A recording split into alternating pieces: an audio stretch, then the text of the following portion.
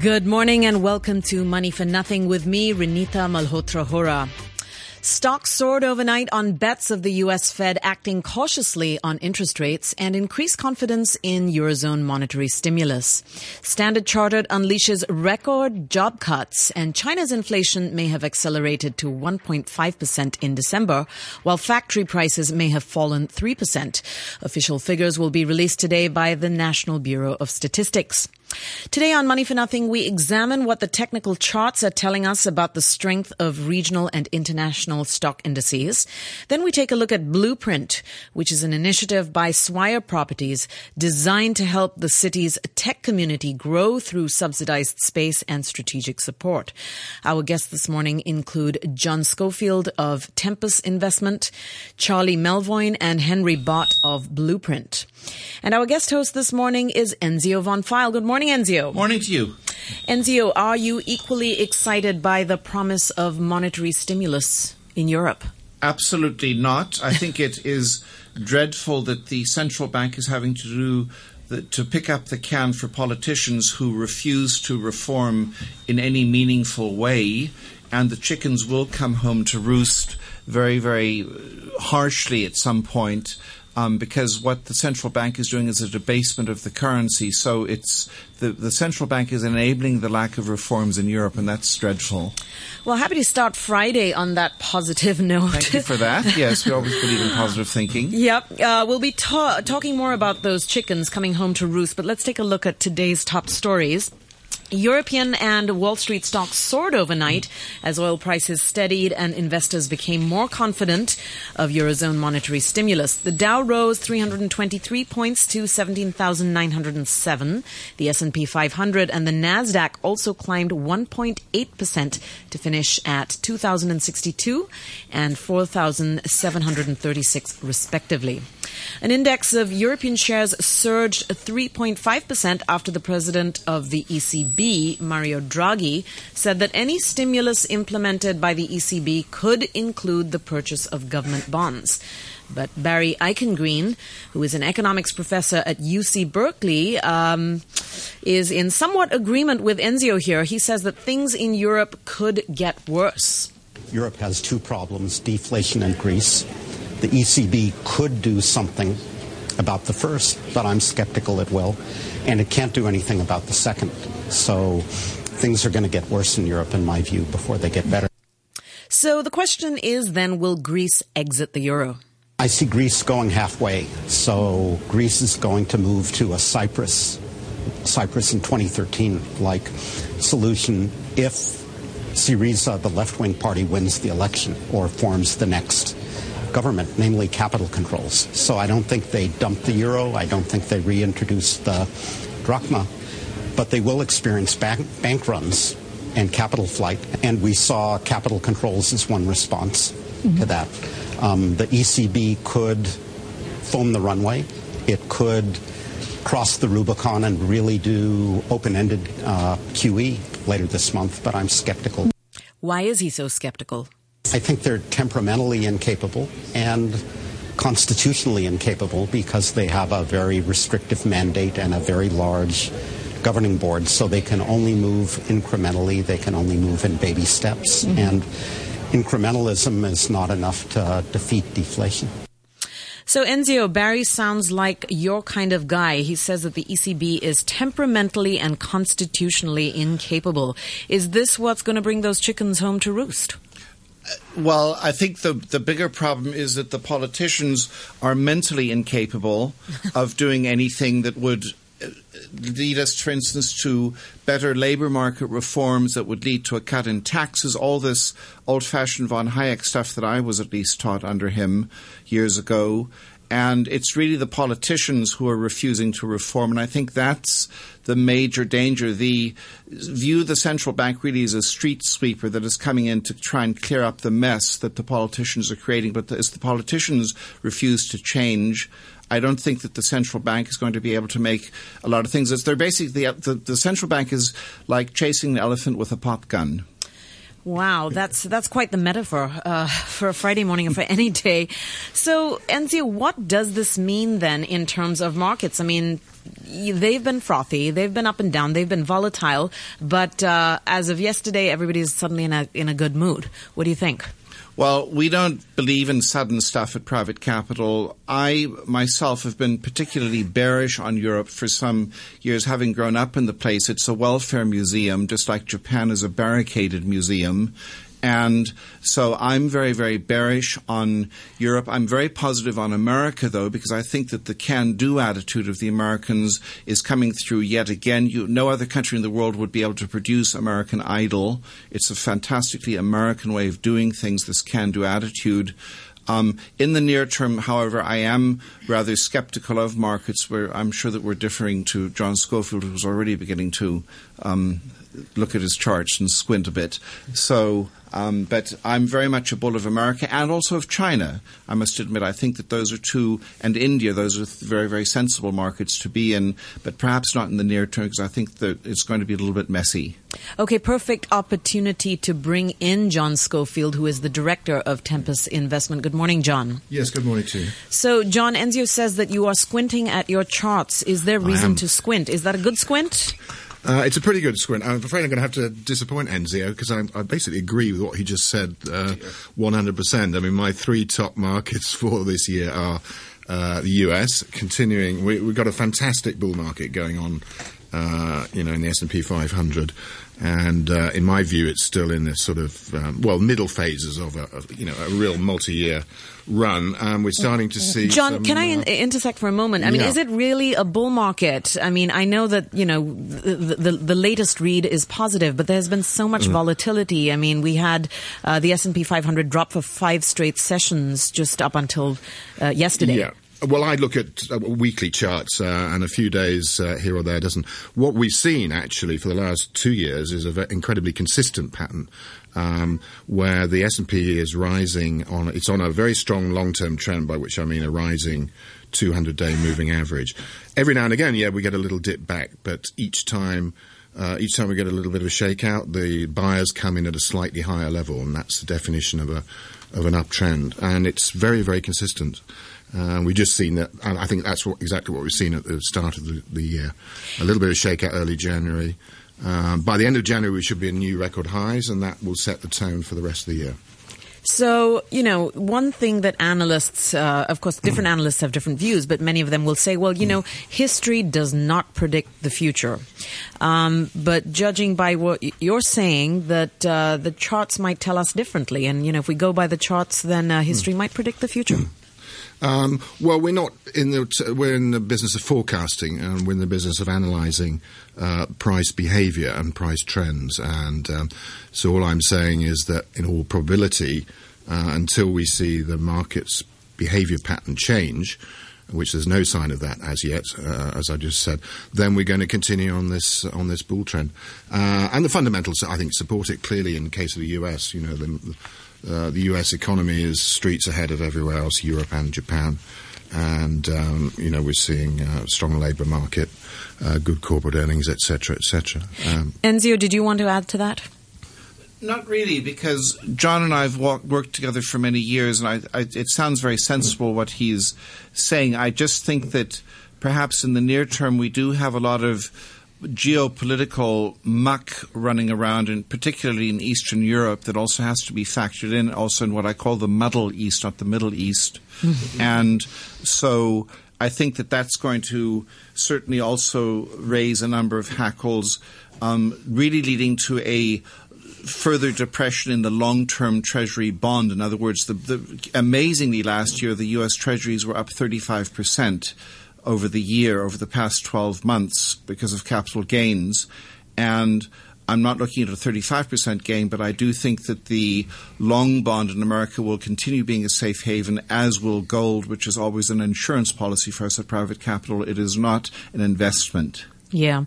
Okay, so John, S&P 500 looking good. America in general looking good with the long bond, as Enzio says, these are all safe haven assets. Yep. What about charts elsewhere in Europe and specifically here, Hong Kong and China, with sort of the fizzling out, if you will, of the excitement related to the stock link? But now, is there a chance for sort of a reemergence of excitement about this? Yes, I think so for two reasons. Yeah, I'm also bullish on China.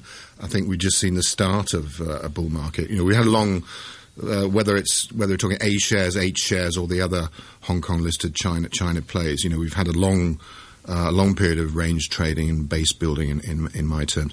And just in the last couple of months of 2014, we've started to see these indices moving out of those trading ranges. Triggered, of course, by a change of policy by the People's Bank in China, is now heading towards a sort of monetary easing, and I think that's what's part of the reason it's unleashed this big rally in A shares. Another thing to point out is that the H shares are now trading at a fantastic discount of 30% to the A shares. So there's definitely an opportunity there for a catch-up rally. And certainly limited downside risk. And charts look good in terms of, if you invest in them today, what that could go up to? Yes, as I say, we're still in the early stages of the bull market, in my opinion. And take a simple example, if we take the H shares index, which is trading just around 12,000 at the moment, it needs to move above 12,200 to break out of this range it's been in for the last several years. But once it does that, then the upside is quite significant, probably towards the 14 to 15,000 range. John, I've always felt that the Hong Kong market is the water skier off the back of the Chinese speedboat. What are your thoughts on the Hang Seng Index, given the recent demonstrations that we've had and a certain feeling of gloom about our place here? Yeah, the problem with I think the markets have been very resilient to the Occupy Central and all that, pretty much ignoring it. Have to remember the Hang Seng Index these days is more or less 50%, I think, China plays anyway, so that's bullish supported. However, we've still got heavy weighting in banks like HSBC, which are actually in bear markets. So the cross currents on the Hang Seng Index make it actually quite difficult to read, and for the time being, I think it's going to be in a range. So we really need to look at the other indices, the China specific ones, the H shares or the what it's called now, the China, the red chip index. So, John, what about Europe? I mean, surely this is an opportunity to buy in Europe right now? In local currency terms, I suspect you're right. We are seeing a hell of a lot of volatility. Indexes like the DAX in Germany, obviously Germany is, the strongest economy on a relative basis in Europe, are in actually not too bad shape. But unfortunately, it's all about this US dollar bull market and the trashing of currencies by the other central banks, Japan and ECB in particular. So in US dollar terms, and therefore in Hong Kong dollar terms, as far as we're concerned, we're probably not going to get very far. So I see continued volatility, but currency weakness offsetting any equity gains. So, Enzio, you agree? Just one point that I would add, John, is that the currency weakness is also going to pertain very much to the third world currencies, because they've all currency mismatched. They have some bright sparks that, why don't you get cheap dollar debt and then finance it out of our soft currencies? That's why I'm very, very bearish in the near term, because I think that chicken's going to come home to roost with the ruble being just a foreplay of that. Yes. Certainly in Asia, there's an index called the Asia Dollar Index, which is a basket of all the currencies, and that's also quite weak against the US dollar. So in general, that includes currencies like the Korean won, Taiwan dollar, Indonesian rupiah, Indian rupee. It's generally on the weak side. So with exceptions like the Hong Kong dollar, obviously it's pegged so it can't move. I think I would agree with you. All right, John, thank you so much for joining us this morning. That is John Schofield. He is the director of Tempus Investment. A quick look at the numbers. The Nikkei is up 144 points to 17,312. Australia's ASX index also up almost 1% to 5,410. And Seoul's Kospi also up 15 points to 1,919. In currencies, €1 will currently buy you 1.17 US dollars. The US dollar is trading at 119 yen, and the pound sterling is currently worth 11 Hong Kong dollars and 69 cents. Well, switching to local news, Standard Chartered Bank says that it is closing the bulk of its global equities business, cutting about 200 jobs in 7 markets, with half of them in Hong Kong. It's also announced plans to cut 2,000 jobs in retail banking over the course of this year. Richard Pine reports. Bankers of the equities division here arrived at work yesterday to find they were locked out of the office. Their peers in Singapore, India, South Korea and Indonesia also shared the same experience.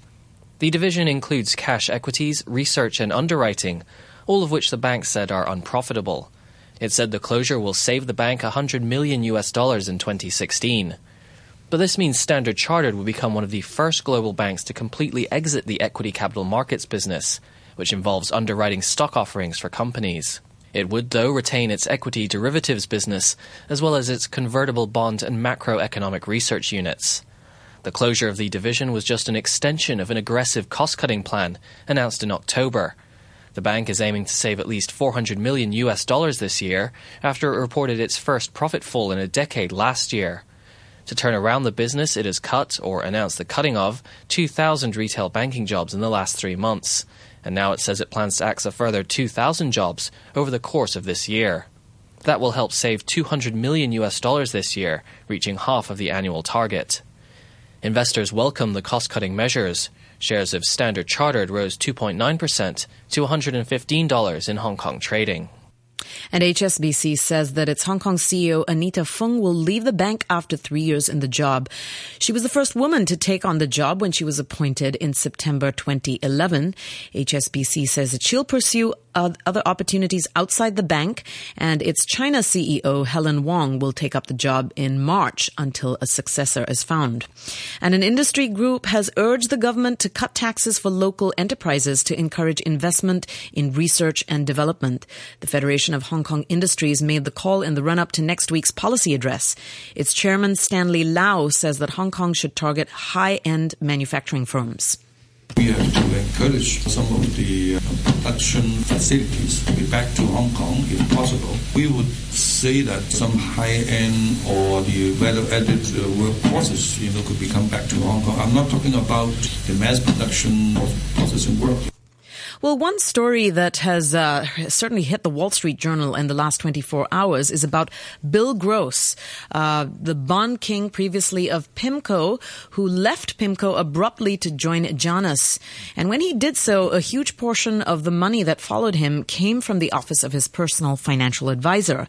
Now, Janus disclosed that investors poured about $1.1 billion into Mr. Gross's new fund in October and November last year. This money was critical because it helped push the Janus Global Unconstrained Bond Fund past the $1 billion mark, which is a key threshold for large investors, according to industry experts. But what Janus did not tell investors was that a majority of the money came from a single Southern California brokerage office, Morgan Stanley Wealth Management Office in La Jolla, California, which is the same office where one of Mr. Gross's personal financial advisors work. And then the transfers accounted for more than 60% of the money that he raised in the first few months after he left PIMCO. Enzio, this kind of situation, how usual or unusual is it? Well, I think it all sounds a little bit curious to me. I mean, I'm not privy to Mr. Gross's thinking, except that he's somewhat perhaps changed his mind of late. But it sounds all a little bit bizarre and frankly, a little bit fishy. Yeah, and he certainly is a huge investment personality, which is why, this information is really making the news rounds. But if you sort of take the context and sort of transfer it to, this side of the world and, hedge funds and things here, and other investment funds, is it usual? Is it unusual?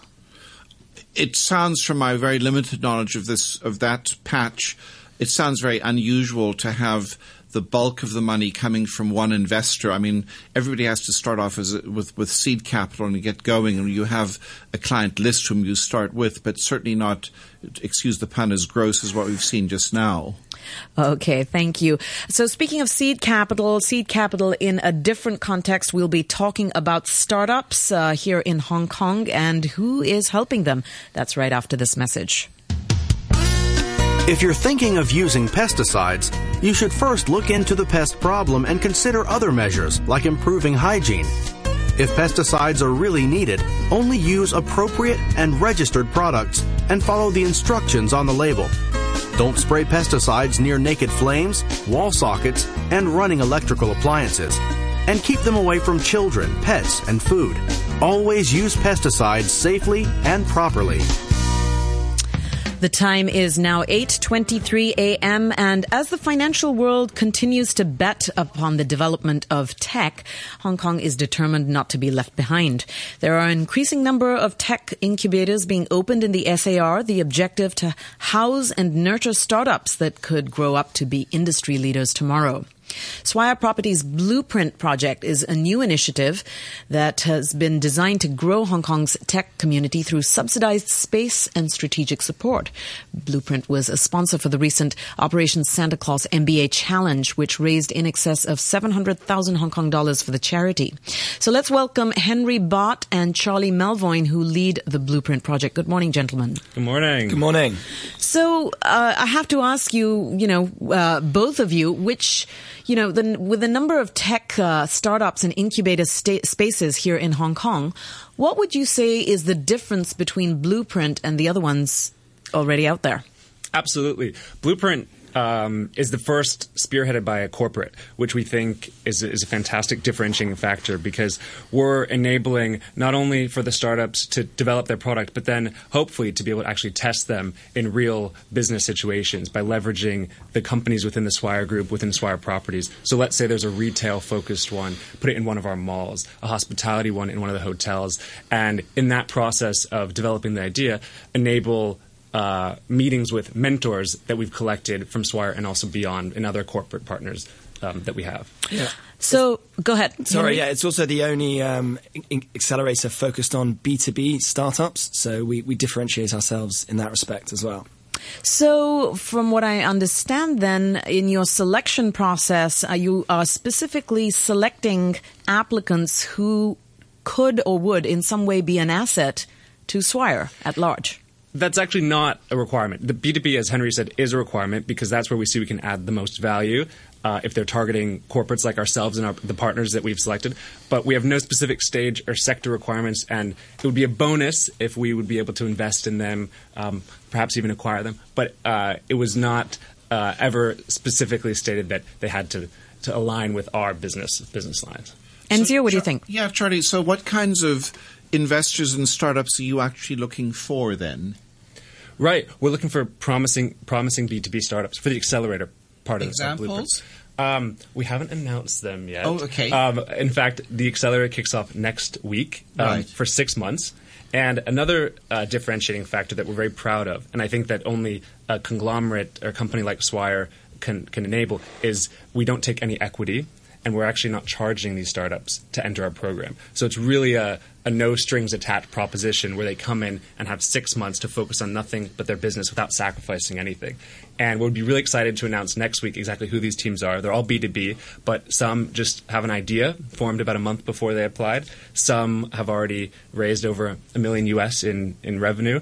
So we have the whole spectrum, and that was purposeful as well so that they could serve as mentors within that collection of startups too. Here's Grandpa talking. What's the average age of these people who are joining you? There's a real mix, actually. I'd say probably around 35, but there's a real mix from college grads all the way up to men and women who have been working in private business for years and years and years and have seen a gap in the market, seen an opportunity and moved to start up their own company. Now, you say that your program provides an access to space but not a seat. What does that mean? Right. So Blueprint has two components. The accelerator, which we talked about, is one whole floor, and that's free for 6 months. And this was a competitive application process, actually open to teams from around the world. So Hong Kong startups, absolutely. We had applications come in from North America, South America, Europe. And we're really excited to give them this chance for 6 months to accelerate their growth. But then another component of Blueprint is a tech-focused co-working space. And what's unique about the co-working space, which, as you mentioned, has become a common phenomenon in Hong Kong, is that it has that specific tech focus. And so we do curate it and have applications to get more tech startups working in Blueprint. And with that, unlike a lot of the other ones, we do not have fixed, it's all hot desking. So we don't have any fixed desks and offer access to our space where they can work anywhere they like, a variety of different workstations, but no fixed seat. So you're mentoring those, and then could that become a feeder school for the accelerator program? Absolutely. We're not mentoring them, actually, but we're providing all the resources they would need in terms of space, Wi-Fi, coffee, of course. And coffee, very important. And it is exactly as you say, a perfect platform for them to learn about the accelerator and then apply. Very strategic. Okay, so time, of course, is short, but I have to ask you, so what is the selection criteria for the accelerator program, aside from the fact that you have to be a B2B startup? Only really two criteria, like you said, B2B, and that it's tech-focused. So the product or service that they are working on is tech-related. So as Charlie said earlier, there's no sector or stage requirements. So market focus could be anywhere in the world, ideas, anything. It could, and so we haven't announced the teams, but I'll give you just a taste. We have mobile payments coming in for our first accelerator program. We have a shipping logistics company. We have a retail hardware software integration solution. So really everything, which we're really excited to introduce to Hong Kong in just 1 week. All right. Well, thank you so much for joining us this morning. That is Charlie Melvoin. He is the project leader, and Henry Bott, the business development leader, both at Blueprint. Thank you for joining us on Money for Nothing. Enzio, unfortunately, we're out of time, but give us some quick parting thoughts. Probably want to be a little bit leery of markets in the very near term, because I do have great concerns about this currency mismatch. I think that the ruble is a foretaste of what we're going to be seeing in a twofold sense. Once the Ukrainian tensions going on and getting worse and worse. Secondly, the other third world countries coming in with their currency mismatches, the people who've been, and the bonds thus coming under a great deal of tension, the logic being that they have to pay more and more local currency in order to service that dollar debt. Thanks, Enzio. Unfortunately, we're out of time. That is Enzio Van Pfeil of Private Capital, our co-host for this Friday morning. This is Renita Malhotra Hora signing off. Quick look at the weather forecast for today. It'll be mainly fine with a rather cool morning. The temperature right now is 15 degrees Celsius and the relative humidity is 76%. And here's the news with Samantha Butler. The Undersecretary for the Environment, Christine Loh, says if Hong Kong had no emissions at all, it still wouldn't meet air quality standards set by the World Health Organization. She told RTHK this morning the big story in tackling pollution is in getting Guangdong to continue with its emission reduction plan. Government data shows air quality here has improved slightly as it continues to phase out old diesel commercial vehicles. But Ms. Loh highlighted work the government is doing across the border, such as trying to clean up Hong Kong-owned industry there. If we switch off all emissions in Hong Kong, meaning if Hong Kong had no emissions at all, Hong Kong would still not reach the WHO standard. I just want to make that very clear. The reason for that is that Hong Kong is part of an airshed, and our neighbor in the Pearl River Delta is one of the most vibrant and productive manufacturing zones in the world. And therefore, the improvements that we have had, actually not just between last year and this year, there's been steady improvement in air quality over the last few years. That's because of the efforts made in Guangdong province. The French security forces are continuing a huge search operation for two gunmen suspected of carrying out the deadly attack on the satirical magazine Charlie Hebdo. The hunt is concentrated